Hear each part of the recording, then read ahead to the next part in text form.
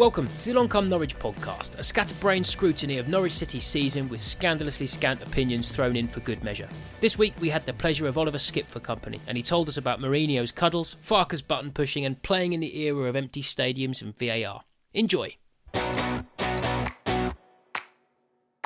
Ollie, thanks for joining us. Let's start with the really obvious place to kick off. You're not actually a Norwich player. You're on loan, so we're borrowing you for a little while.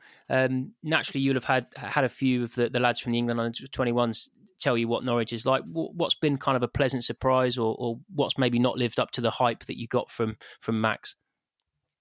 No, I think in terms of the welcome that I received, it was not only the 21s players that I knew before, it was everyone in the team that was really welcoming, made it really easy. Especially because we had, 10, 11, however many new signings. So I think it was really important that we created that bond really early on in the season.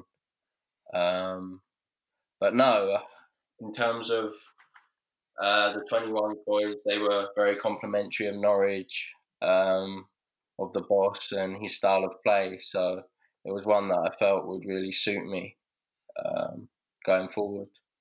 Interestingly enough, Harry Kane recently came out and said that his loan spell at Norwich was probably the toughest spell of his career. Did you speak to Harry before you joined us? No, I didn't actually speak to him. But probably best. But he, as you probably know, he went on a number of loans, and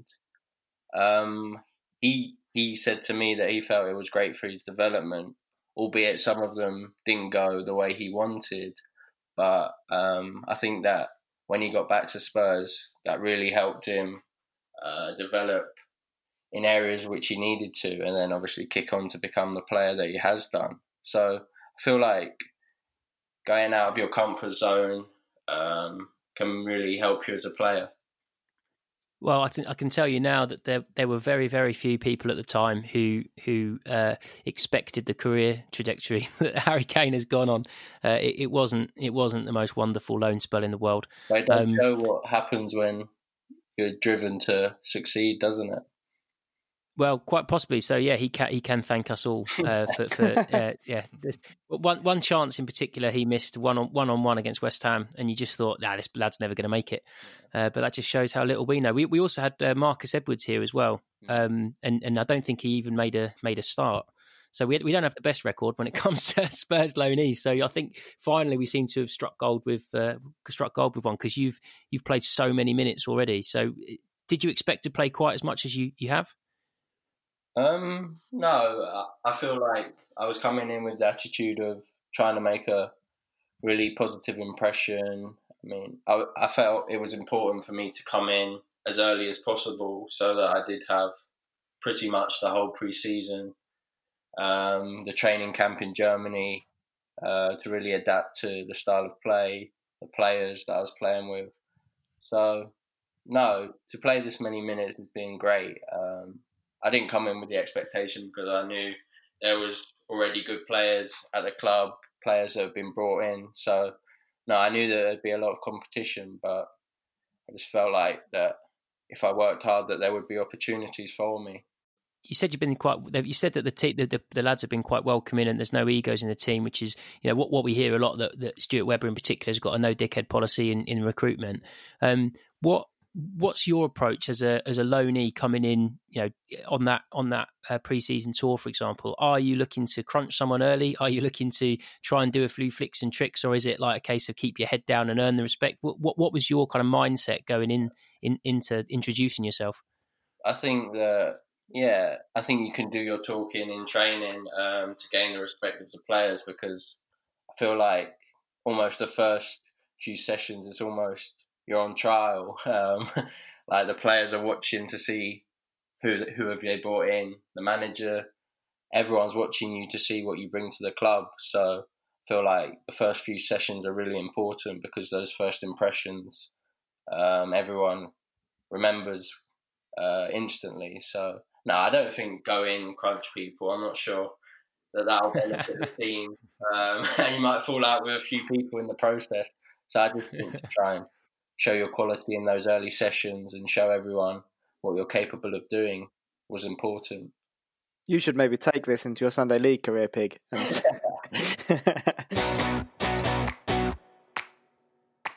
Ollie, you obviously had a good look at this Norwich City side last season in a FA Cup fifth round, which I think, correct me if I'm wrong, but I think you played all 120 minutes of.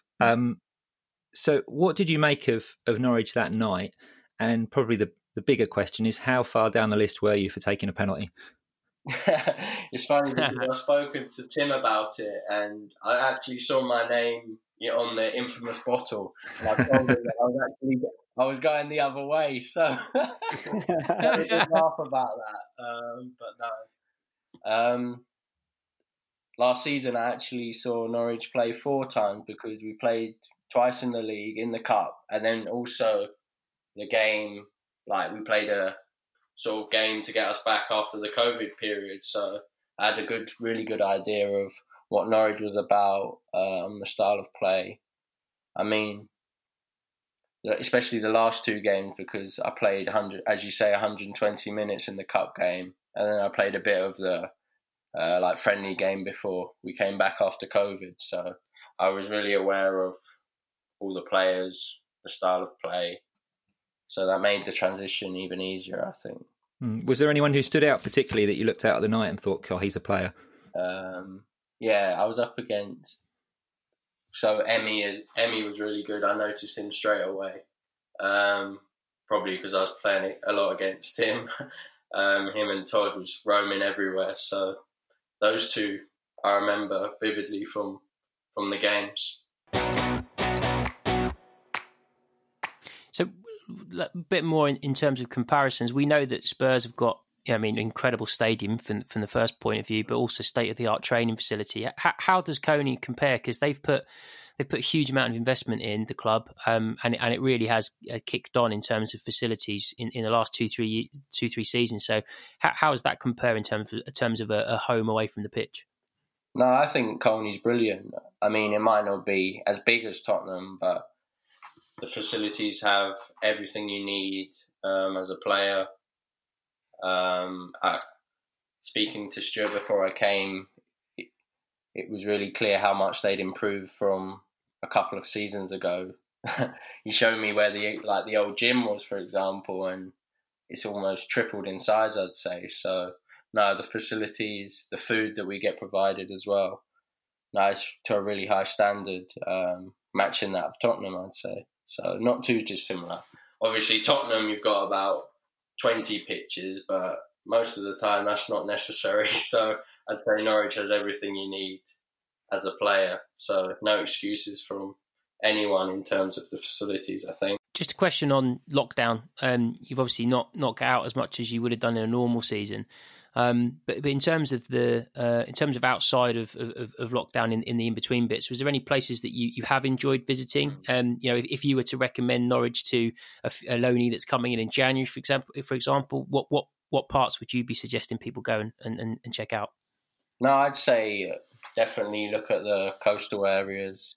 A couple of days off, I've been there, especially in the summer, just to get a real feel of the area. As you say, there's some beautiful beaches along the coastal area. There's a reason why quite a few people travel to this area. So, no, I definitely recommend the beaches and even just the town centre. There's enough to do without being super crowded. So, no, it's a nice sort of area. Has there been any bits of Norwich and Norfolk that you kind of haven't enjoyed so much? Because I think of Norfolk as being beautiful and stuff, but there are elements of it where you think, well, it's bloody miles from anywhere. It takes bloody ages to get back to London, or it takes, 6 hours to get across the city in rush hour traffic. Is there anything where you're like, if that was different, this would be a lot better? I think just, as you say, there's no major cities nearby. Once you've seen all of Norwich, there's not necessarily many other places nearby, which with London and other places, there's much more nearby, I'd say. But other than that, I don't see too many bad things with Norwich. Well, you're welcome to stay. Thanks. So, Ollie, clearly, you've come from one world-class manager to another, from Jose Mourinho to Daniel Farke. Really interested in Jose. He's got quite the reputation. How much is his private persona like the larger-than-life character that we perhaps see and we've all seen on the recent All or Nothing TV series? I'd say it's very similar to what you've seen.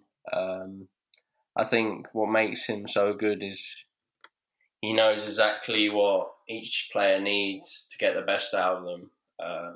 For example, say a player needs like a cuddle, for example, he'll give that. But if a player needs pushing a button to get a reaction, he'll do that as well. So he's very smart with how he manages players to try and get the best performance out of them. And do you need a cuddle, or do you need your buttons pushing? I think probably buttons pushing for me works the best, but I like a cuddle now and again. Who doesn't? Well, there's the title of the pod. So let's talk about how it compares then. So as John was saying, you've gone from one great manager to another one.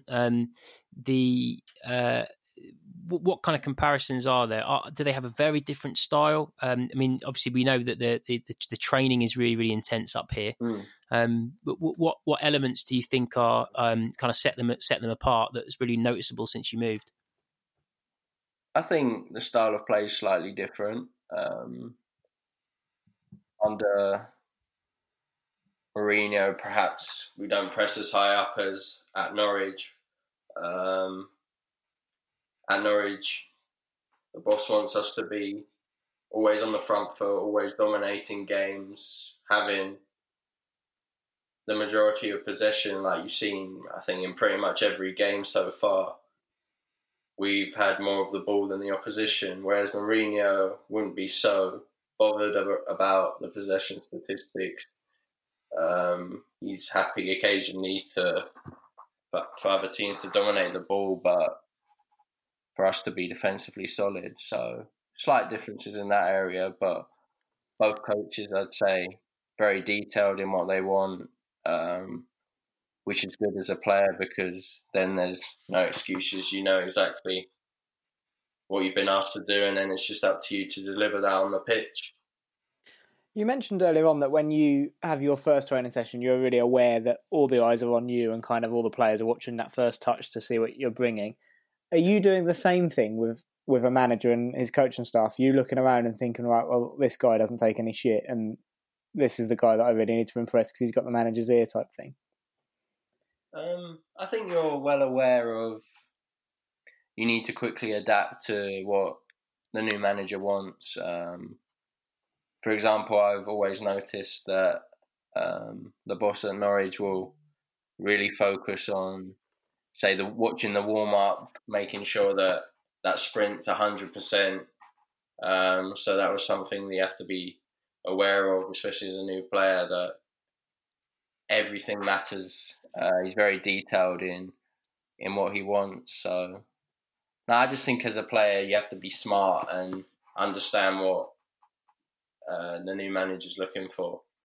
How tricky is that though? Because we've been hearing a little bit about Southgate. With playing three at the back, and Trippier came out saying, no, we work on it and it's fine. So, you obviously then you've gone from Mourinho then to Farke's style. And then obviously when you go up with the England under-21s and, did fantastically well last night, got an assist and got more plaudits for that performance. How difficult is it for you to go, oh, okay, so now I'm playing for this guy, so I need to be on, not as front foot or whatever. How difficult is it to switch mindset like that? I think it can be difficult, but I'd say England and Norwich have a very similar style, dominate the ball in both games, in both teams, sorry. So I don't think there's too much difference between that. And I feel like as a player, you've grown up and seen a lot of different styles through the academy, so you're very aware of what managers want, and I think that as players, you have to be as tactically aware as possible to fulfill whatever the manager wants. So, and especially with the Norwich boss, we'll have a meeting before the game, so it's very clear for each individual team that we're playing how we're going to press them, for example, how they're going to set up to try and beat us, and what we can do to sort of counteract that. So that really adds to the clarity of the instructions that the manager sets out. And what has he asked of you? Because clearly they've brought you here for a reason. I think personally, I can see that there's been a slight tactical shift in terms of the way we play, and you're a big part of that. But is there anything specific that Daniel's tried to drill into you? I think after the first game was Huddersfield, there was a couple of things that we watched clips back, and I think that this was something like my positional awareness out of possession, maybe not getting so attracted towards the ball at times, and covering that middle of the pitch was something that he was massive on, and something that I felt in the games after that first game was something that I was really conscious of, and making sure that I got that right. So just out of possession, making sure that middle of the pitch where the goals come is really covered, I think. And then in possession, just about the variety of ways to build up, which you see in our game. So, no. It's interesting. You mentioned the build-up of play there. Depending on, we're obviously very familiar with the lads that were with us in the 18-19 push, and we know when a certain substitution is going to be made, or with an 11 that's going to be picked. Oh, okay, well he likes build-up play. We know the type of balls that Mario likes to pull through. We know what Kenny's going to give us. When you we've obviously got quite a big squad at the moment, probably the biggest one we've ever had in terms of the number of players who genuinely could stake a claim to be a first team player. How much do you notice when someone's coming on from a substitution point of view? How much are you conscious? Oh, okay, now Mario's here, my job slightly changes, or now Kenny's coming on, I know I'm going to have to do more of this, or what have you. Yeah, definitely. I think you have to be aware of what each individual player brings. For example, Mario, as opposed to Lucas, Mario might push forward more. He's more likely to get higher up, so you have to be a bit more aware of that, whereas Lucas maybe will be with you in the middle of the pitch more. So no, I think you do have to adapt your game depending on the player. The player that comes on, as you said, or starts the game, for example. So just adapting to that as quickly as possible can really help you in the game. You might need to adapt more regularly, because they've just confirmed that there's going to be 5 substitutions available. Yeah. So you might have. Well, it's a good job, because in centre midfield we've got so many of you lot. Yeah. It might actually give everyone a chance. I mean, what's it like? Playing alongside on the training pitch mostly the greatest defensive midfielder of all time in Alex Tettey. What have you learnt from him? I've learned a lot. Off the pitch, firstly, he's a great character to have around the changing room. You can see the experience, Premier League experience that he has, that he's passing it around, especially to the younger lads. I've really noticed that. For example, Barley or myself, he's always constantly talking to us to ensure that we're playing to our full potential and getting the most out of each session, each game, for example. So off the pitch, he's a massive figure around the dressing room. And then on the pitch, just to see that his drive still to train every day, it's just really good to see as a younger player, and pushes you on to match him. As you can imagine, he's quite well loved around these parts, to say the least. He's statue worthy. So he's also quite unloved in a few parts, I would say. Really? I'd say he's quite a bit of a Marmite. Bit like Marmite. I think that's gone. I think that has gone down a lot more than it used to be. He used to be proper Marmite. Like for his first 2 or 3 seasons, he was very much a kind of 50-50, and it did take a while to to kind of win some people over just because of the period of time he played with Norwich. Because of the length of time he's been here, by the very nature, he's played with some good teams and he's played with some not so good teams. We as I've said before, we're either getting promoted or relegated normally. So he's kind of had the best of both worlds. I think there's that element as well with Tetty, in that if Tetty has an excellent game, you don't really notice him. Exactly. That's why I feel like perhaps as like he's a holding midfielder, the games where you go unnoticed, he's done his job perfectly. He has to put in like a 10 out of 10 performance for everyone to notice him. Yeah, absolutely. Well, just one final thing on teammates, which I think you'll really help kind of particularly the amateur content producers of this region. Yeah. What do you guys call Poeta? What is his nickname? Is it pronounceable? What do you guys call him? And can we call him that, please? Because it's not half difficult. Shemi. Yeah. Okay. There's been a few nicknames flying around. A few of the Spanish, like Xavi and Emi, have come up with some interesting nicknames, but the one that is stuck is Shemi, I think. Okay, that is a lot easier to say. No, definitely. Yeah, decent. Especially okay. on the pitch when you're trying to get information across. yeah, exactly. By the time you've got through his full name, like you've lost possession. Yeah. Just a couple of things on this season. So you mentioned the pre-season camp when we were chatting earlier. What kind of goals were set with the team at the start of pre-season, and have they been kind of revised up after this really good run, or has it been the same goal since kickoff? I think first of all, for everyone, it was a difficult season last season, so I think it was really important to create that confidence. Albeit in the first few games, we may not have got the points that we wanted. We felt within the camp that we perhaps deserved more points than what we'd got. So that did give us confidence for the remaining games. And like you see with the current run we're on, we feel like going into each game that the confidence is growing slowly but surely, and really looking to kick on after this international break. I just feel like the Championship's so hard to predict that just making sure that we don't look too far ahead.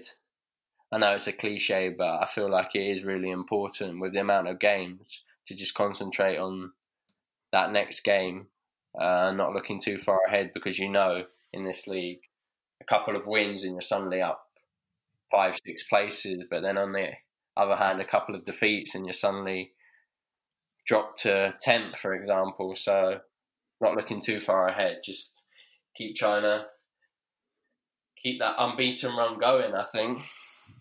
You mentioned the number of games. Obviously, the Championship is relentless anyway, and COVID has made that slightly harder. But how difficult has it been in terms of every Tuesday, Saturday, and then to go away on international duty as well? Yeah. How hard is that on the back of no real pre-season? Yeah, it is hard. I think you can see across every league the amount of injuries is really taking its toll on every player. But I feel like at Norwich, we've got the squad that's capable of getting through these periods, because we've got strength and depth all over the pitch. So these back-to-back games are good for the squad because we perhaps have more depth than other teams. So we can really utilise our depth over the coming weeks to keep everyone fresh, I think. And like you said, it has been difficult, especially for me, because last season I didn't play as many minutes, and now it's gone from one extreme to the other. But something I'm really enjoying it. Anytime you're out on the pitch, full enjoyment. And you mentioned that we've got, a couple of games coming up soon against two really organised teams, I think, in Middlesbrough and Stoke. But which team do you think that we've played so far has set up most effectively against Norwich this season? Ooh, good question. I think I'd answer with the one that's set up worse, just in case any opposition managers listen and be like, exactly. that's mate, no one's listening to this. Don't worry about that. I'd say Warnock loves this. What are you talking about? Hi, Colin. Rotherham were good. They set up well against us, I think. They perhaps surprised us a bit because they went really high pressure, especially in that first half. And I felt like we could have dealt with it better. So I feel like I'd say them, especially that first half. They're really physical, man-to-man pressure, really high up the pitch. I think in that game, as the game developed, we used Jordan more. But at the start, I felt like they really set up well against us. And that's the thing. I think like this season, we've probably struggled in games where, as you say, teams have pressed us high. Is that something that we're currently working on the training pitch? Is it something that you feel like we're equipped to deal with a bit better? Definitely. I think as the season progresses, as the confidence grows, it will really help us to build our attacks from the back. We'll have different solutions for teams when they do press us high up the pitch. So I feel like as the season goes on, everyone becomes more in tune with, right, so the wingers are pressing, this is what we need to do. The two strikers are pressing our two centre-backs, right, so this is what we need to do. So I feel like as the season goes on, you become more comfortable with your patterns of play when building up from the back. Let's just think about the season as a whole so far. So, I think it's fair to say you've been really, really highly rated, and naturally, the manager thinks so because you played so many minutes, and he's made a lot of changes. We were talking last podcast about maybe he's changed it certainly earlier in games than he has previously. So, clearly he's not afraid of change, and he's kept you in for most of the games. So, obviously that side of things going well. What about asking the question of how far you think you can go? I mean, what more is there for fans to get excited about for you from Norwich? Is there a side of your game that you think you're yet to show us as fans? Is there something that you think you can, as you develop further into the season, you're going to contribute more? I think there's definitely more to come from me. Feel like these first 10 games, I can definitely improve on my performances. I feel like perhaps at times when there's space, I can really drive into those spaces. I think the last game against Swansea, I think it's easier to do against teams that come out as well. Where there is space, you can carry the ball. I feel like I haven't shown that as much as I can do. Maybe more forward driving runs with the ball. So no, that's something hopefully you can look forward to. Well, two things on that. On the last game, the Swansea game, the co-commentator was a former player and former coach who was doing it alongside the BBC coverage, and he actually said, because it was not surprising, it was the first time he'd seen you in person, because of lockdown. It was the first game he'd covered this season, and he said actually having seen you in particular in the flesh, he actually commented on how well you were covering ground and how well you played without possession. So clearly, as you said, that's something that you think that you've improved on already. But from my own personal opinion, that was 100% what I was expecting and hoping you were going to answer that question, because I think you can count on one hand the number of times you've kind of strode forward with the ball, and it's almost like someone's kind of unclipped a backpack that's got a load of like rocks in it, and all of a sudden you're like, oh, I'm allowed to move forward, and you look so comfy on the ball, like really, really happily kind of strolling forward. So to me, I've just assumed that that's a tactical thing, that Daniel has said, no, you're sitting, Lucas is here, there and everywhere like a busy little fucking bumblebee. We want you to be sensible and stay where you are. And likewise, as you say, Mario goes gallivanting forward. And likewise, Kenny's batshit all over the place. So it seems to me like you're supposed to be the anchor. But I definitely would love to see more of that, because you seem so accomplished on the ball. Definitely. I think, of course, there's times where you need to sit. But when there is that space, I feel like I can be more adventurous and take that. So, no, it's something hopefully you'll see in the coming games. Especially when teams try and play against us a bit more. It's much easier rather than if you do it against a low block, then you're just running straight into people. Who do you think is going to take the set pieces when Xavi and Emi are both on the pitch? Do you think it will go back to Xavi again? Cause... Yeah, I think it will. I think it's a good option because depending on whether you want an in-swinger or an out-swinger, obviously Xavi's left-footed, Emi right-footed, so it's a good option to have both. So depending on whether we feel like an in-swinger or an out-swinger, it could really determine who takes them, I think. Is there anyone else that you think Emi would stand aside for on a direct free kick other than Mario? Because he's done it for Mario a couple of times, because obviously there's the respect. Doing it for anyone else. No, I wouldn't say. I think he'd back himself to score. How much are kind of set pieces pre-planned in terms of, as you say, whether or not you want an in-swing or an out-swing? Or before you go out there, do you know that the first 2 or 3 that you get on the left-hand side you want to be in-swingers, or is it very much a case of whoever wants to take it and however you kind of feel in the moment? No, we have a meeting before the game, set pieces for, set pieces against, so everyone's really clear who's taking them, what sort of areas we're looking to exploit, and then same for defending, what areas they look to exploit. So there's a lot of detail that goes into set pieces because everyone knows how important that set pieces are. So it makes sense to do that work on it. And talking about the season so far, clearly there's no fans in the stadiums at the moment, and that's something that we're all just having to adjust to. How have you found it playing in empty stadiums? Because it all feels a bit alien now. I think nothing beats having a packed home stadium. I do think that the players have slowly adjusted to it, but I still feel like the intensity can go to another level with the crowd coming back in, and you'll really notice that difference. But I think for players, it's something that we all want fans back, yes, but we have a job to do, regardless of whether they're there.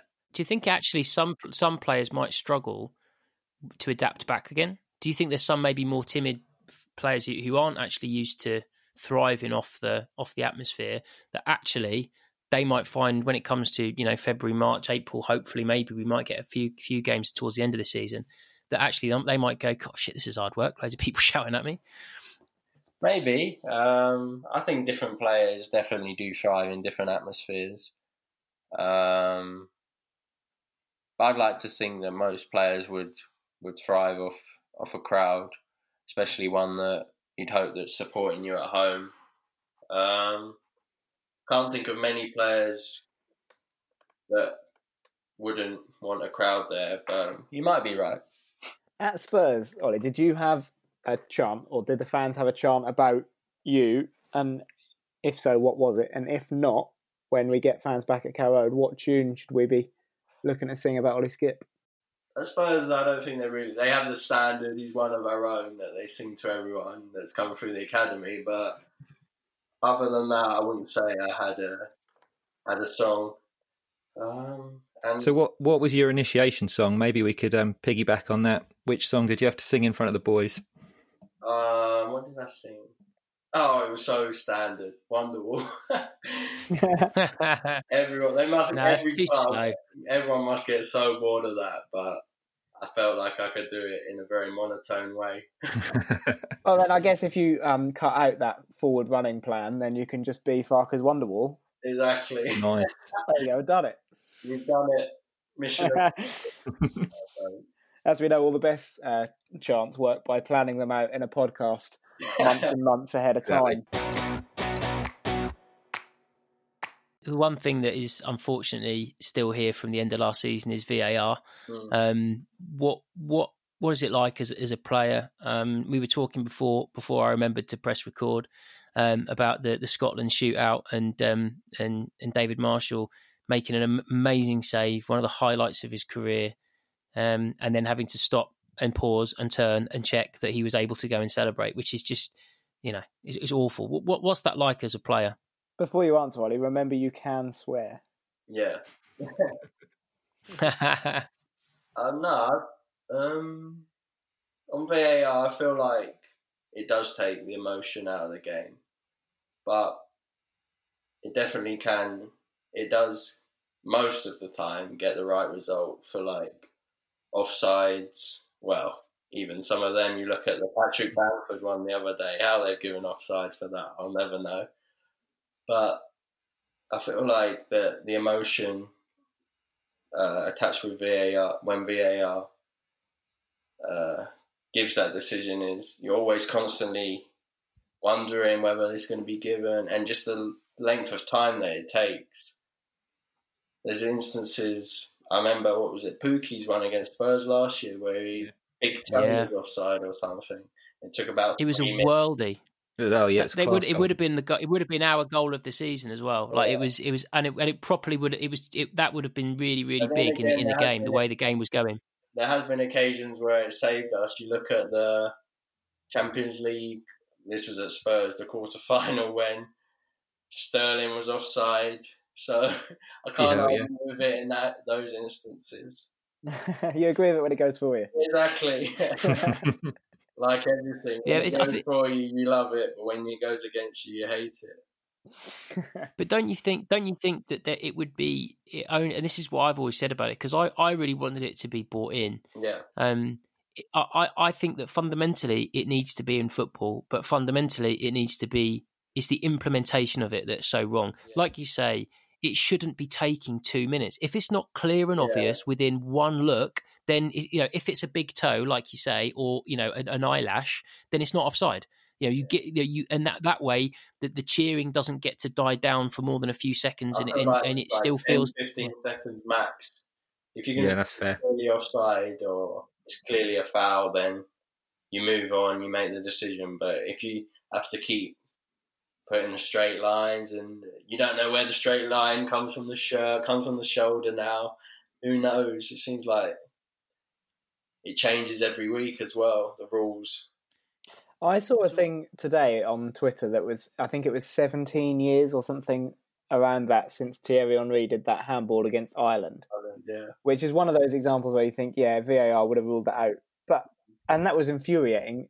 Even as someone who, I wanted Ireland to win because it was a home nations, but I didn't really care, and it was still infuriating at the time. But for me, that's the joy of football. Like 17 years later, you can still be reminded of that moment. Against Germany as well, that one, it went against us, but you still talk about what if that happened, that had gone over the line.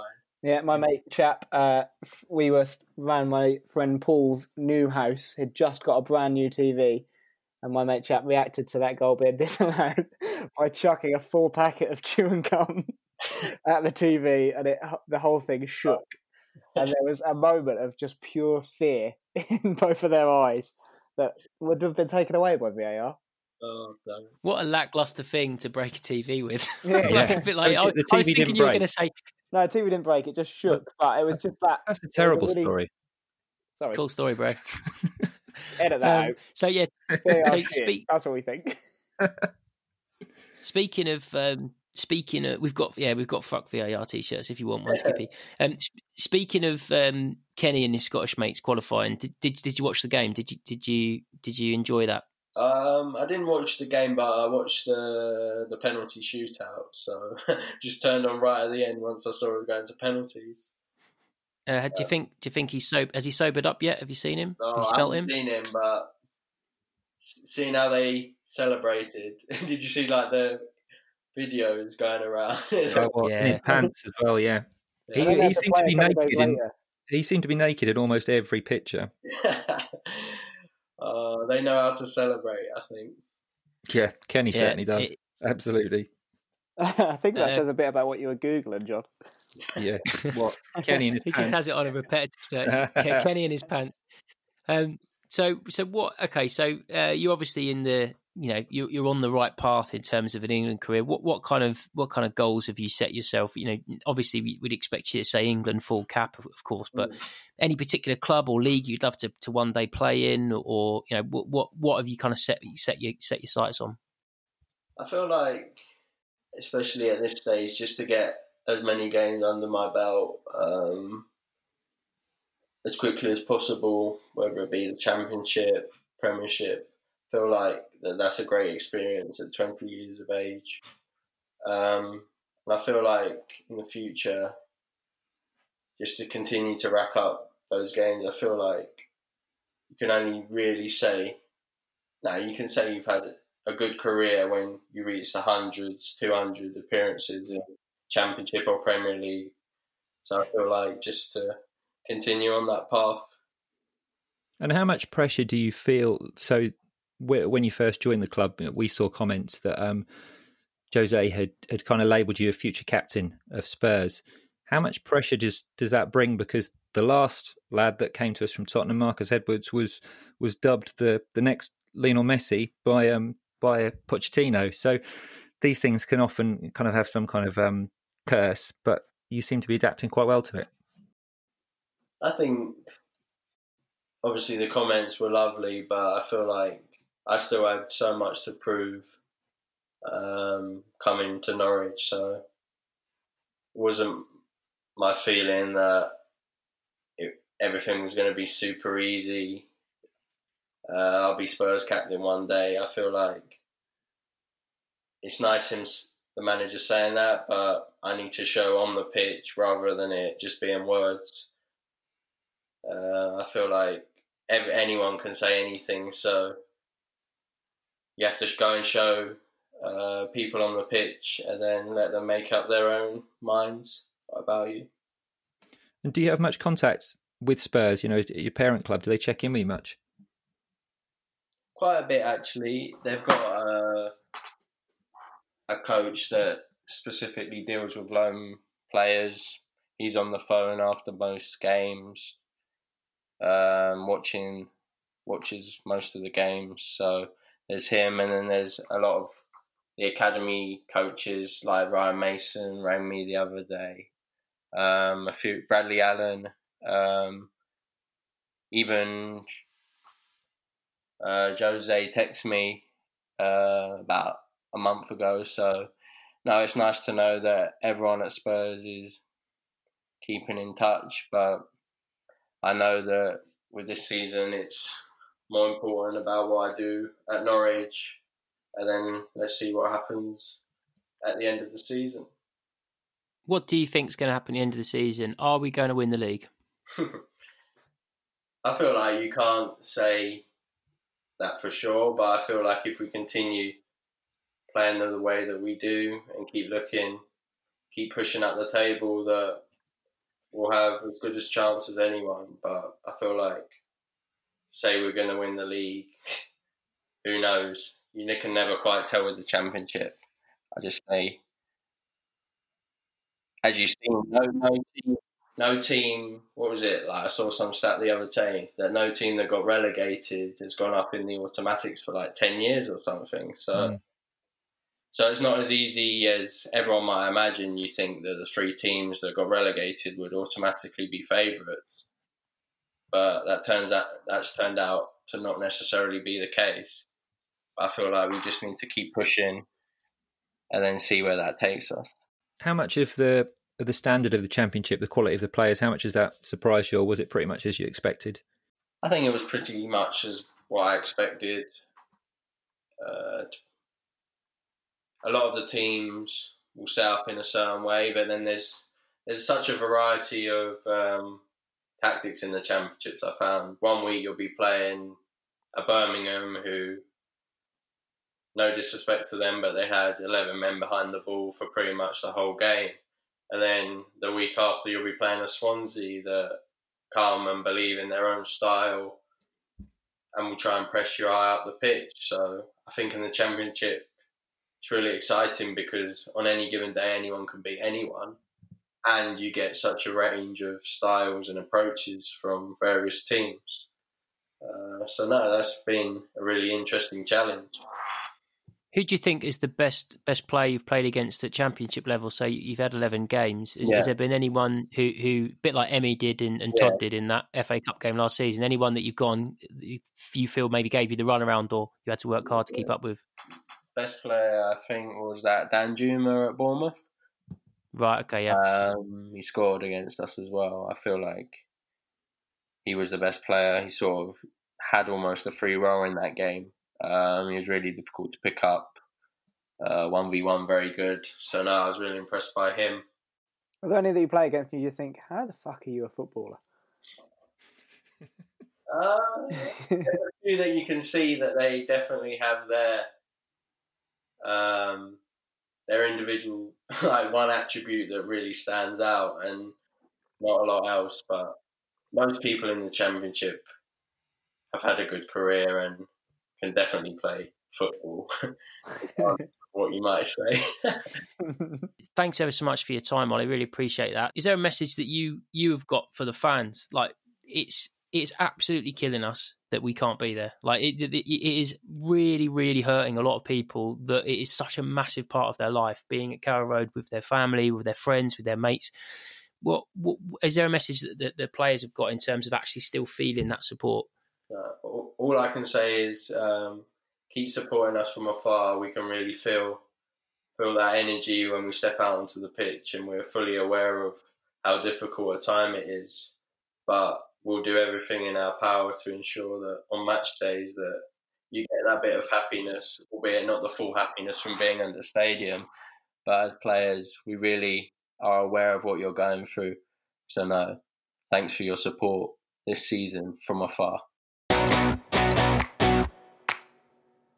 It's time for something a little bit different. We don't do a lot of advertising on this podcast, despite being inundated with offers left, right and centre to hawk the local Norwich economy's wares. But this particular wear is a bit different. Lornie, why don't you tell the wonderful people at home, in the car or on the bus with the mask on, what they can buy and what they should be buying for Christmas? So finally, my book on the history of football chanting, which is called We Lose Every Week, is out and available to buy, and people are actually buying it and sending me pictures of little bits in it that they really like, and it's really cool. So yeah, go and buy that for anyone that you know who has even a passing interest in football or social history or anything. Go and buy it right now. Actually, I say that I've had a couple of bits of feedback from people who I know who've bought it who aren't football fans. The pleasing thing about it is both of them have said it's not really about football, is it? It's more about people. And the fact that people who aren't football fans are enjoying it, I think, is almost cooler than if football fans enjoy it. Because I know you two boys have said, oh yeah, it's really good, but you would say that because you're nice people and you're football fans. But I don't think I would say that unless I genuinely thought it was really, really good. You know, and I'm not blowing smoke up your ass. I've given you a 5-star review on Amazon, Lornie, and I stick by that. It is it's excellent social commentary of football chanting. So well played, sir. Thank you. I think the biggest takeaway that I would go with is that it's the things you will learn that you wouldn't otherwise know, because it isn't based on results or who was top of the league or almost any other kind of football history. I mean, even the kind of possession stuff kind of follows who was successful. With some really good books on, the history of 4-4-2 and inverting the pyramid and things like that, where it naturally follows the most successful teams for the very nature of the fact that this formation started to take shape because this team did well with it, or this country started to bring it in. And of course, that's really interesting. But the whole point about the football chant is so much of it is based upon kind of gallows humour and kind of self-deprecating humour. And I learned an absolute ton about football teams that aren't Norwich because we haven't played them for a while, or we've never played them, and they haven't necessarily been winning leagues and titles, and from other countries as well. It's an absolutely superb read, and I heartily recommend it. I particularly think that the proofreading is good in it. Proofreading is superb. That's really good. Really good. Yeah, excellent. I think proofreading all round. In fact, nobody has yet spotted a typo. So the proofreading is excellent because my writing is not typo free. No. Remember there was a typo on the first draft of the cover, which we did. But they've all been spotted, I think. So if anyone finds a typo, please do send it to me because I haven't seen one yet. The other thing that I've really liked about this, that I think is true of football chanting and not really true of other football topics, is every person you speak to, football fan or not, has a story about a chant that they've heard or a chant that one of their friends has heard. And it's just really nice to hear all these different stories, especially at the moment, given that it's a thing that people are really missing and really sort of coming to appreciate how special that feeling of being in a crowd and singing is. Actually, the best chant I've heard of since sort of talking about the book to people was an Ipswich fan called Emma Corlett, who is a town councillor, and her chant concerned a Norwich Ipswich game, and it was at Carrow Road a few years ago, and Norwich brought on a season ticket holder to celebrate his 100th birthday. They brought him on at half-time and kind of paraded him in front of the fans. And Emma tells me the Ipswich fans en masse start to sing, "Does your mother know you're here?" Which is brilliant. And where can we buy it? We can buy it from all the places that you would normally get books from. So it's on Amazon, it's on Waterstones. I would recommend getting it directly from the publisher, which is Ockley, which is Ockley, simply because if you get it from Amazon, then Ockley have to send it to Amazon, and Amazon will send it to you. If you get it directly from Ockley, they can send it straight to you. And I know that they go to the post office every day, sending them out. So if you ordered it today, you would get it tomorrow or the next day. So we heartily recommend that from ACN. There's also some reading that you could do in the shape of the Norwich City fanzine. And for that, I would introduce you to Mr. Jonathan Punt, who will tell you all about where you can get hold of that. Yeah, well, you can definitely get hold of that on alongcomenorwich.com. I think, as we said on the last pod, for people who missed it, there's 16 brilliant original pieces of writing, 3 of them actually by us, so maybe 13 brilliant pieces of original writing, and then our 3 as well. And some wonderful art as well. It's stuff that you're probably never going to see online, and you definitely can't get it online at the moment. But it's celebrating all things Norwich City. It's kind of reminiscing on old times. It's talking about maybe the difficult times now and marking a moment in time with COVID and empty stadiums and all the rest of it. And hopefully it's something that we think you'll be able to pick up in a few years' time and still enjoy. So, yeah, we'd recommend you get it. Absolutely. I picked it up today. I hadn't seen any of the articles other than the one that I'd written because, John, you put it all together. And I picked up my copy today because I had 5 minutes spare before I needed to do something. And I thought I'd just read one article. And half an hour later, I realised that half an hour had gone and I was halfway through it. So it is absolutely, you pick it up and you think, oh, I'll just read one more. And they're brilliant. They're all brilliant. And you say I put it all together, but I don't think I can take credit. So I think I'd really like to thank Theon Thomas, Stephen Lister and Ben Stokes, because it definitely wouldn't have happened with any of those 3 guys. Right, go and get the fanzine, go and get Lorney's book, have yourself a merry little next few days, and we'll be back next week with some more of this wittering nonsense. Thanks for your time, Lorney. Thanks to Ollie Skipp for being involved earlier. Lovely to speak to you, Punt, as always. And you at home, wherever you are, my day you go.